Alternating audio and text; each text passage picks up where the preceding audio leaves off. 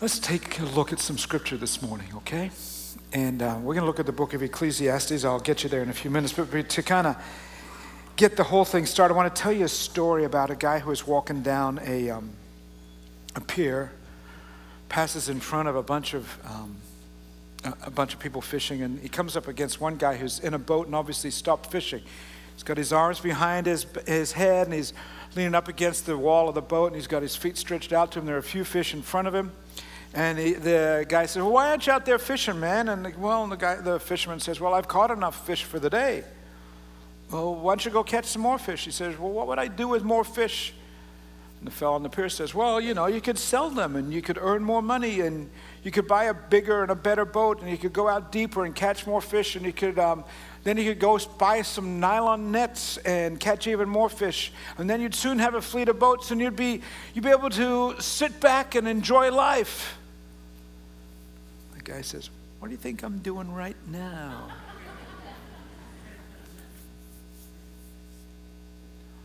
Why is it that sometimes we want much more? And for that matter, in our culture, what are we told? Work hard so that you can rest. And yet sometimes I wonder if we didn't work so hard, we wouldn't need so much rest, right? What does the Bible say about this quandary we have within our lives? Because our culture is made up of getting ahead and striving and pushing and new goals, and people want a lot of things out of life. George Barna recently did a poll across the United States asking people for what is it you want out of life, and people came back with 7 things. Here's the 7 things. They want good health. They want integrity. They would like to, if preferred, to have just one marriage in life, okay? They want a clear life purpose. They want close friends. They want a satisfying sex life, and they want money. That seems to be a reasonable list, I think, all right? We want some things in life. Some people go beyond wanting to needing, want. And we think, man, if we can just climb a little higher, as if life were a climbing wall, then all our problems would be solved and everything would be good. We learn at an early age, even in elementary school, that, man, you got to work hard so you can get earn great grades, so you can get ahead, so you can go to college, so you can work hard, so you can work for a lot of years, so that you can then die and leave all your money to your kids. And what's with all of that? Why does it go that way? Is that true? Is that how life is? I mean, I like to work. Many of you know that I don't know if I'm driven, but I certainly look at life with a real. I want to grasp it all. I have high goals and high dreams, and those dreams relate to my family, and they relate to your family, and to our church, and to our spirituality as a congregation and as individuals, and what our congregation can do in this community and globally. And it's appropriate and good to strive for increasing the value of our lives, and if you will, even the prosperity of our families and the influences of our church for the sake of Christ and so forth. So we just go, okay, what can we take on? Can we take on it all? Are there limits? Are there limits? The book of Ecclesiastes says there are. We're going to work our way through that book in the coming weeks. It's a biblical book that's often overlooked. Let me tell you just a little bit about it and why these guys are standing behind me, ready to bring a song to us. Ecclesiastes was written by a man who was the king of Israel some 3,000 years ago from now. Long time ago. He was known as Solomon, the 3rd king of Israel, if you will. When Israel was extremely rich and powerful, he had it all. He was able to mark his life by he accomplished all his dreams and then some. There was nothing that he wanted that he didn't get, both given to him and that he got through his own hard work. And yet, at the end of his life, he summed up what it was all about in a book called Ecclesiastes. And as you read through Ecclesiastes today and in the coming weeks, you're going to almost be depressed, because it's a little bit of a cynical look. And much of what he says was summed up by a rock group. Anybody ever heard of Kansas? All right.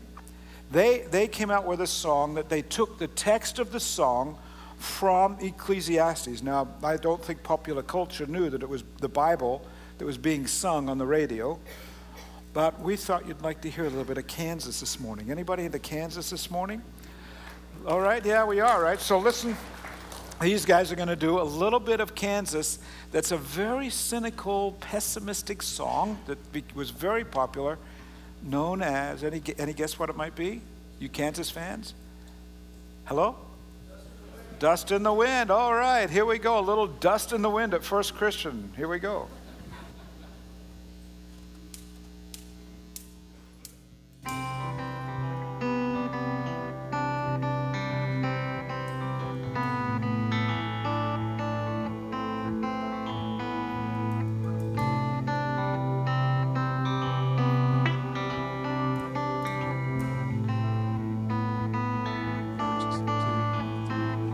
I close my eyes only for a moment, and the moment's gone. All my dreams pass before my eyes, the curiosity, dust in the wind. All they are is dust in the wind. Same old song, just a drop of water in an endless sea. All we do crumbles to the ground, though we refuse to see. Dust in the wind. All we are is dust in the wind.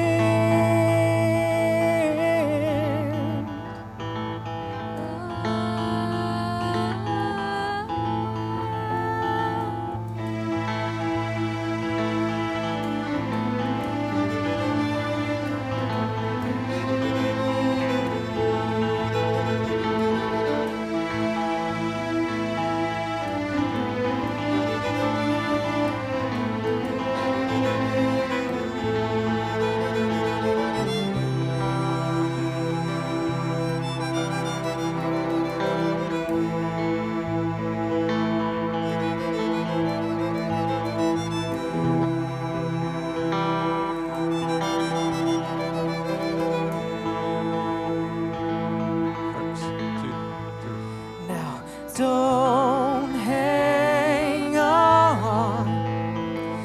Nothing lasts forever but the earth and sky.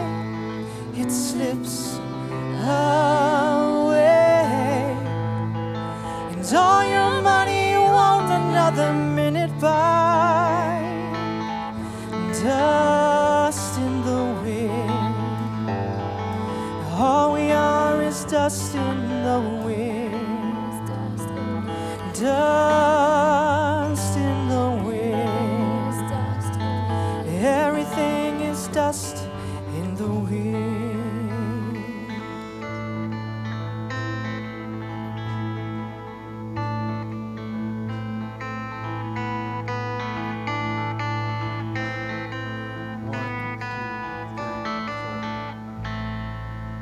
All right.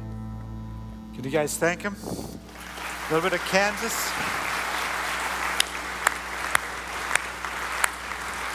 Sound familiar? Do you remember? Remember that? Why did a cynical song like that make it on top 40 radio? It doesn't make sense, does it? It's not really all this fun stuff. Why is our culture so willing to embrace that kind of language?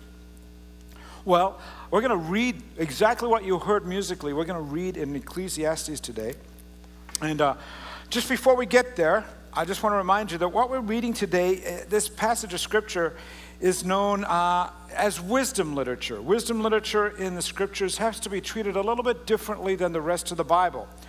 With wisdom literature, you have to read the whole thing in order to understand the context, because it's not a story being told. You know, you read through much of the Old Testament, there's a story being told. You read through the Gospels, you're learning the story of Jesus' life. But more so, this is a collection of sayings that lead to a conclusion.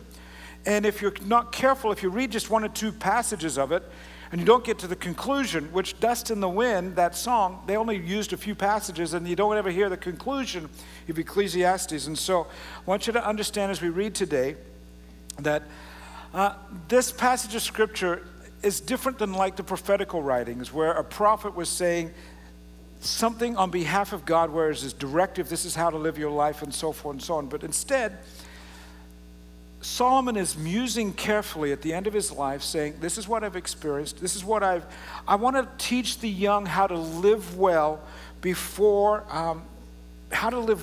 God. So it's not just you got to go, okay, where's the whole thing going? So as we read today, we're looking at these musings of a man who's saying, how's it going to come together? And so we put some tools together to help you today in this musing story moving forward. You'll see that there's an insert in your bulletin today. And we want you to take that home this week and work it through. Or I've got really good news for you. For those of you who don't like paper, then it's going to come to you, if you're willing, to on your phone tomorrow, okay? So if you'd like to text the words First Decatur to 24587, you'll get this event, this study guide on your phone tomorrow, and that way when you're driving to work, you can read it. No, seriously, but you have to do it today because we're going to send it out first thing in the morning. It's going to come once a week in the next 5 weeks. So if you want to get it, 24587. You know, we had a really cool thing. We had more than 700 people go through our 21 days on your phones. Congrats for that, guys. Let's keep it up, all right? So, again, as we look at this today, we're going to see a cynical view of life. But I want you to know, in the long run, it doesn't end with cynicism. But we're going to read some portions today where it sounds really cynical. Ecclesiastes, about this far through the Bible, okay? You're going to want your Bible because I'm going to read 2 whole chapters. And I want you to follow along. Ecclesiastes chapter 1 and chapter 2. And here's what Solomon says. The teacher, son of David, king in Jerusalem. Meaningless, meaningless, says the teacher. Utterly meaningless. Everything is meaningless. Welcome to church. Welcome to having your spirits buoyed this morning and just feeling really good. Meaningless, meaningless, everything is meaningless. We read this. What do people gain from all their labors at which they toil under the sun? Generations come, generations go, but the earth remains forever. The sun rises, the sun sets, and hurries back to where it rises. The wind blows to the south until it returns to the north. Round and round it goes, ever returning on its course. It's just the same thing keeps happening over and over again. All streams flow into the sea, yet the sea is never full.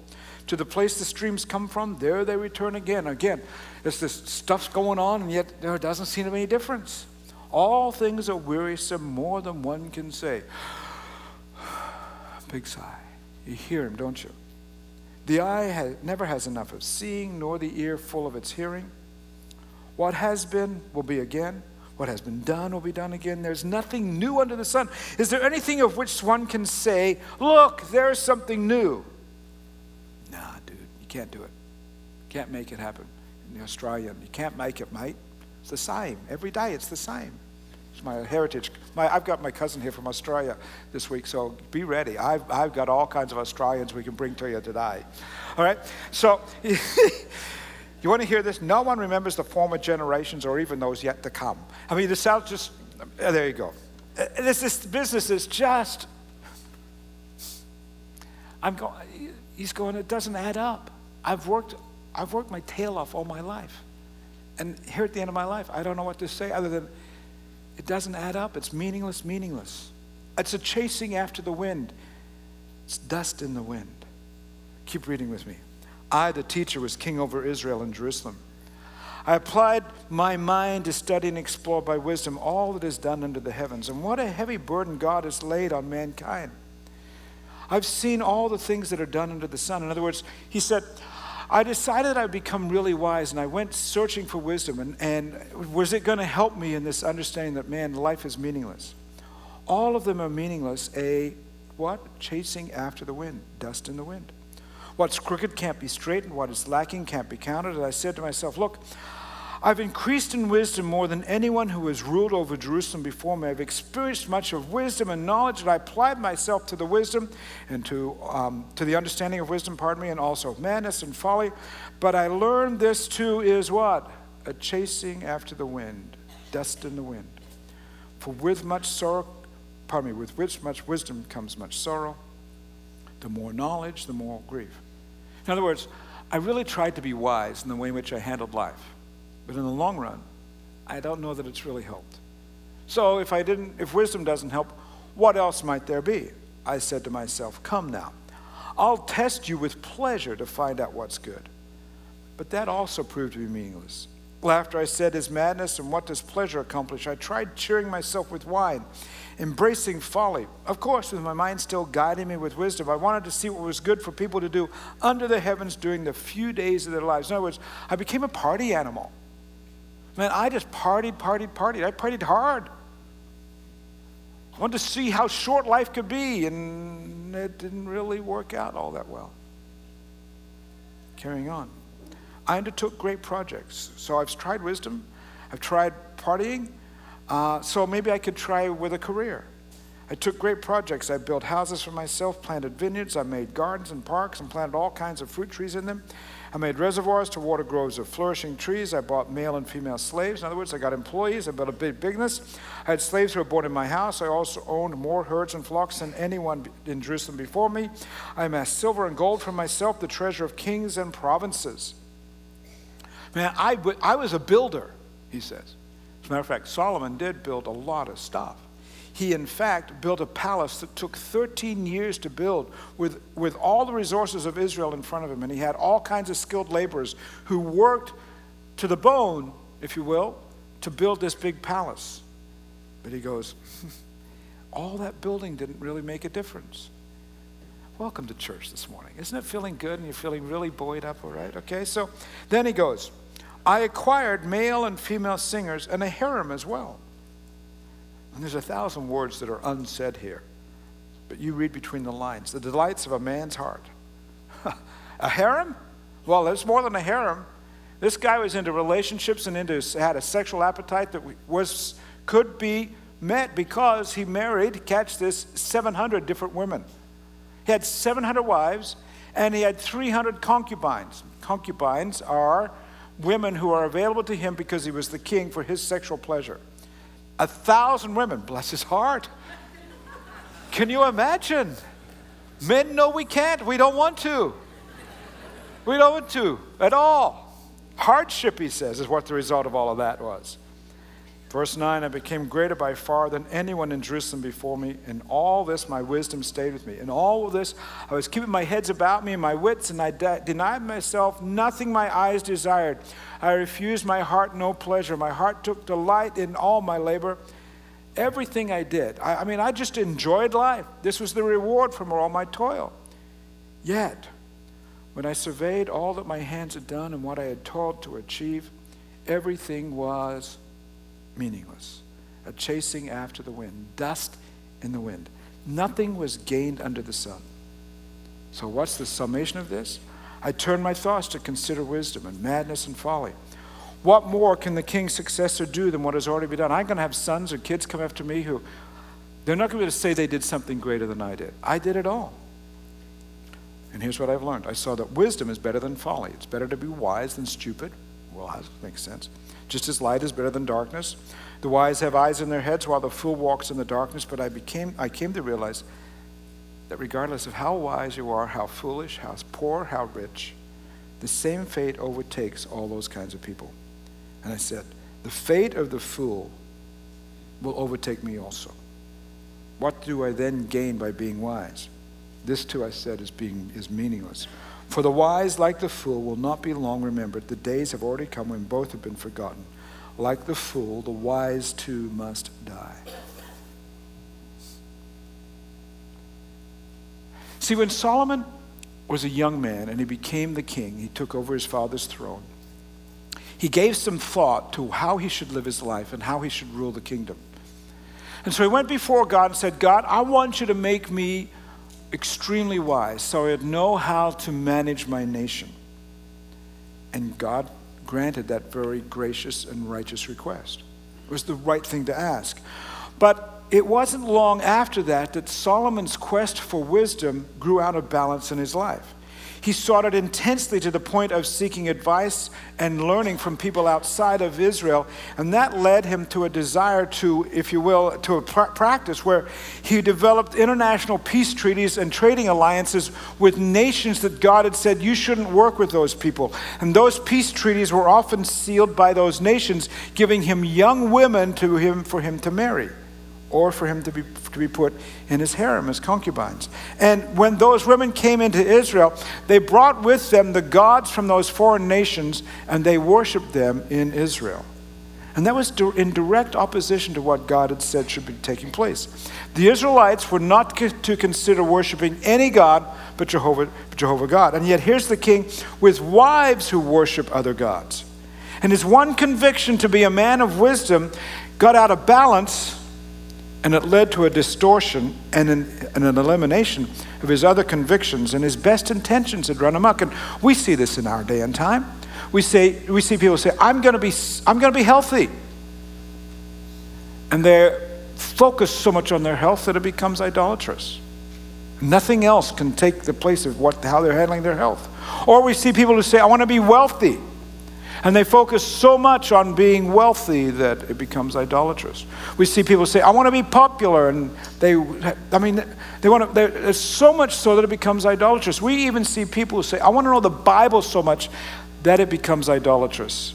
And their ability to relate to other people begins to disappear. So what would be the result of all of that? What would we learn from Solomon? Don't have a harem? Well, I'd say that's a reasonable lesson, but I don't know that that's the point. Don't seek wisdom? No, you can't say that that's a good lesson. Wisdom is a great trait to strive after. But here's where Solomon goes. Live your life carefully so that it doesn't become idolatrous in any direction. And do one thing first. Do one thing first. Serve God in worship. And if you can do that, then all the other issues of life, including your health, your wealth, your family, and your spirituality, all come along in the right order. So if that's the case, what could we say in the midst of this very pessimistic passage that we've read this morning?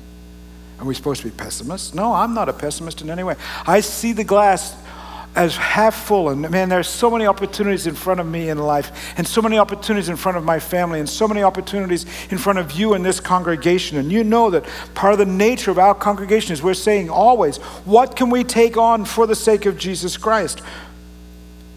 All right, so what does this pessimistic view of life do in Scripture? Well, some observations. First one is this: that while we as individuals can take on limitless possibilities, all those possibilities in the long run are more or less horizontal. I mean, our lives may be up and to the right, but it will only be good for this life. See, here's what I mean. You can strive and should strive to do well at school or in relationships or at work, and those are worthwhile goals. You're climbing, you're ascending, you're accomplishing. And for Christians, that is a very biblical way to live life, that we are to be better today than we were yesterday. We'll be better tomorrow than we are today, and that we are to be people who have our minds renewed and moving forward, absolutely. But the message of Ecclesiastes is this, that all that movement forward has some limits. Those horizontal accomplishments only take you so far. They are, Solomon says, a chasing after the wind. Solomon discovered that all his accomplishments, and they were many, they meant nothing in the light of eternity. They were accomplishments under heaven. And everything under heaven turns to dust. Whatever happiness he chased under heaven, while he enjoyed it, at the end of his life he had to say, it's elusive as dust. It couldn't be caught. Why do we say that? Well, if you go back and look at chapter 1, that verse 2, where it says meaningless, meaningless, that word in Hebrew, hebel, is with a kind of a hard H. That word is used 37 times in the book of Ecclesiastes, more so than in all the rest of the Old Testament combined. And it means this: it means it's a vapor, it's a breath, it's dust, it is, if you will, a wisp of air. And so when you read this business that meaningless, verse 2 of chapter 1, it could be wisp of air, dust, says the teacher, utterly meaningless, everything is just a vapor. Solomon accounts for all of his accomplishments as saying, it was over like this, gone. So what do we do? Well, we know this, that people who choose to serve God have to focus on the matters of heaven. We are called, on the one hand, to be people who pursue the good things in life. God is a creative God. We are made in God's image. We are the Imago Dei. We are to be people who say, how is God creative? Can we be creative like that? And we are to take on the good things of life. God does. And the New Testament is full of examples and exhortations from Jesus and his disciples that we are to do our best, that we shouldn't ever settle for a limited view of life, that we should take on the world. That in the name of Jesus, Jesus himself said, we have full authority to take on the world. We are to move mountains. We're to heal people. We're to bring salvation. We're to put the old way of life away and bring on a new way of life. We're to have the right kind of thinking. We're to change our attitude, change the attitude of our mind. We're to live a holy life. We're to be a witness. We are to run the race and fight the fight. We are to care and love and reach and touch and change the people around us for the sake of Christ. And those are really big goals, and they are wonderful goals, and they are appropriate. We are called to do that from Scripture. But none of those tasks are supposed to take the place of our real focus on God. Because Ecclesiastes tells us that we could, if we're not careful, allow the very real and the very legitimate issues of life to become our priorities when they should not be. And our culture is full of people chasing after busyness, after staying young, after money, after all sorts of pleasures. And Ecclesiastes responds to those drives and says, hey, the ultimate goal is not under heaven, but in heaven. Now, we say, I didn't hear that in the book today. Well, that's because, again, you're looking at a bunch of musings, and really he goes all the way through chapter 12 before he finally lands and says, oh, by the way, here is the ultimate goal in light of all the pessimistic things that I could say, and we're going to bring those pessimistic things to you in the weeks ahead. It's going to be great to be in church, isn't it? And each week we're going to bring you all the way to what Solomon says in regards to this chasing after the wind, this dust in the wind, where he says, in light of everything I've experienced, he brings it all down to one verse, chapter 12, verse 13. He says this, now that I've said all this, now all has been heard, here's the conclusion of the matter. Fear God and keep his commandments, for that's the duty of all. In other words, if you take the totality of Scripture, you get after life and you make things happen. Fair enough. Go for it. You are made to do that. We were created to be people who are industrious. But in the long run, the best advice to us from Scripture is fear God and keep his commandments. Because the same fate waits for everybody, And what are we going to do about it? We're going to fear God. We're going to do all the things that come our way, yeah. But we're going to realize they are temporary, and it's not about what we chase. We can chase health. We can chase money. As a matter of fact, a few years ago, this will explain it. Rod Fleener. Oh, sitting right over here. Rod, you didn't know you were going to be in the message today, did you? Now you're nervous, right? Okay. 2 weeks in a row. There you go, okay. He and I were up at Menards. And I don't know I can't remember what we were buying, Rodney, but he had a little pickup truck, and we had to go up there, and I think we were buying sheetrock for the church or something or other like that. And, when you go up there, you got to take you buy it at the counter, and then you got to go drive around the back, and they load it in. And then you've got to get from the back portion of the lot, and they come up and they want to check out whether or not you've got everything in the back of the truck you didn't take what you weren't supposed to take. And so we're there, and the guy comes out of the little shack, and we get there, and we hand the guy the receipt, and he's looking at everything in the back of the truck and comparing what's going on. And he said to Rodney, "Do you hear the song that's on the the loudspeakers? This is what was playing." And I'm standing there kind of grooving because I can groove really well, right? You like the way I groove, right? Why are you so embarrassed? You're embarrassed for me? Okay, can you hear what it is? Money, money, money, money, money. All right, so the guy's going, that's playing really loud, and he says, "You know what that sounds like?" And Rod and I look at the guy, and he goes, "Exactly like my ex-wife."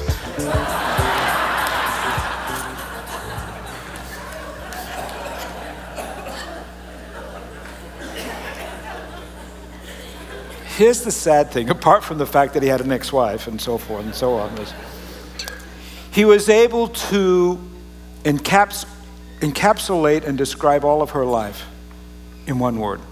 Or money, money, money, money, money. That's all he knew of her, that she wanted more money. I would say, friends, there's a lot to accomplish in this life. And there are a lot of really worthwhile goals.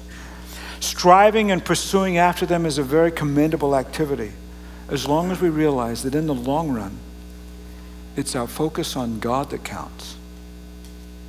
You know, it's like, where is Jesus in all of this?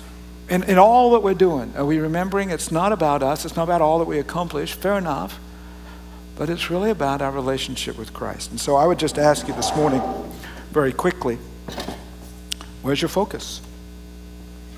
Straight up, where's your focus? I would invite you to sit and think about that and maybe sing along with us to this song. We haven't done it in a number of years, but you probably remember it.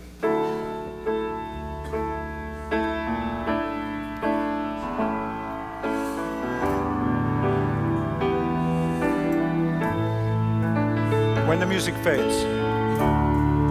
When the music fades, all is stripped away, and I simply come,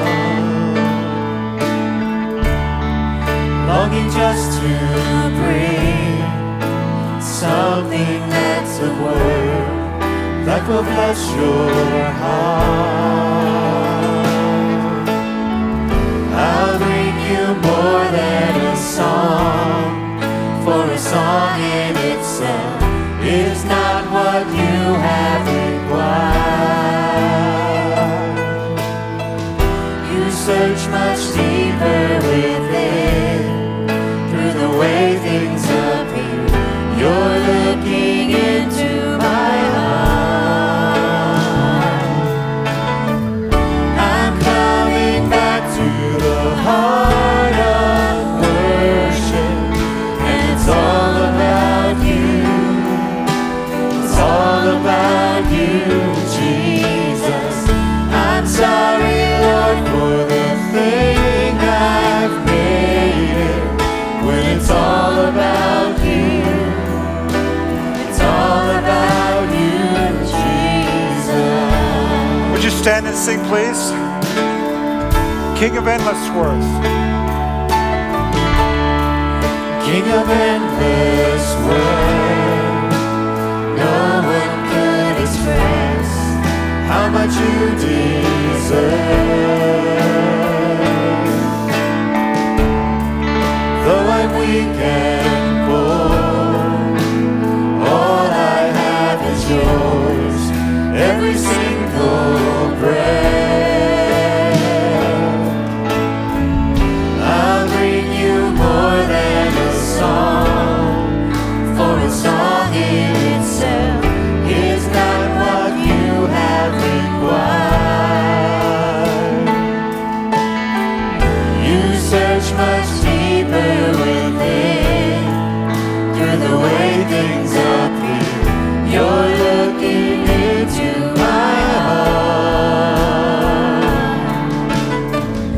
I'm coming back to the heart of worship, and it's all about you. It's all about you, Jesus. I'm sorry, Lord, for the thing I've made. When it's all about you, it's all about you, Jesus. I'm coming back to the heart of worship, and it's all about you. It's all about you, Jesus. I'm sorry, Lord, for the thing I've made. When it's all about you, it's all about you. Let's sing one more time. Jesus. I'm coming back to the heart of worship, and it's all about you. It's all about you, Jesus. I'm sorry, Lord,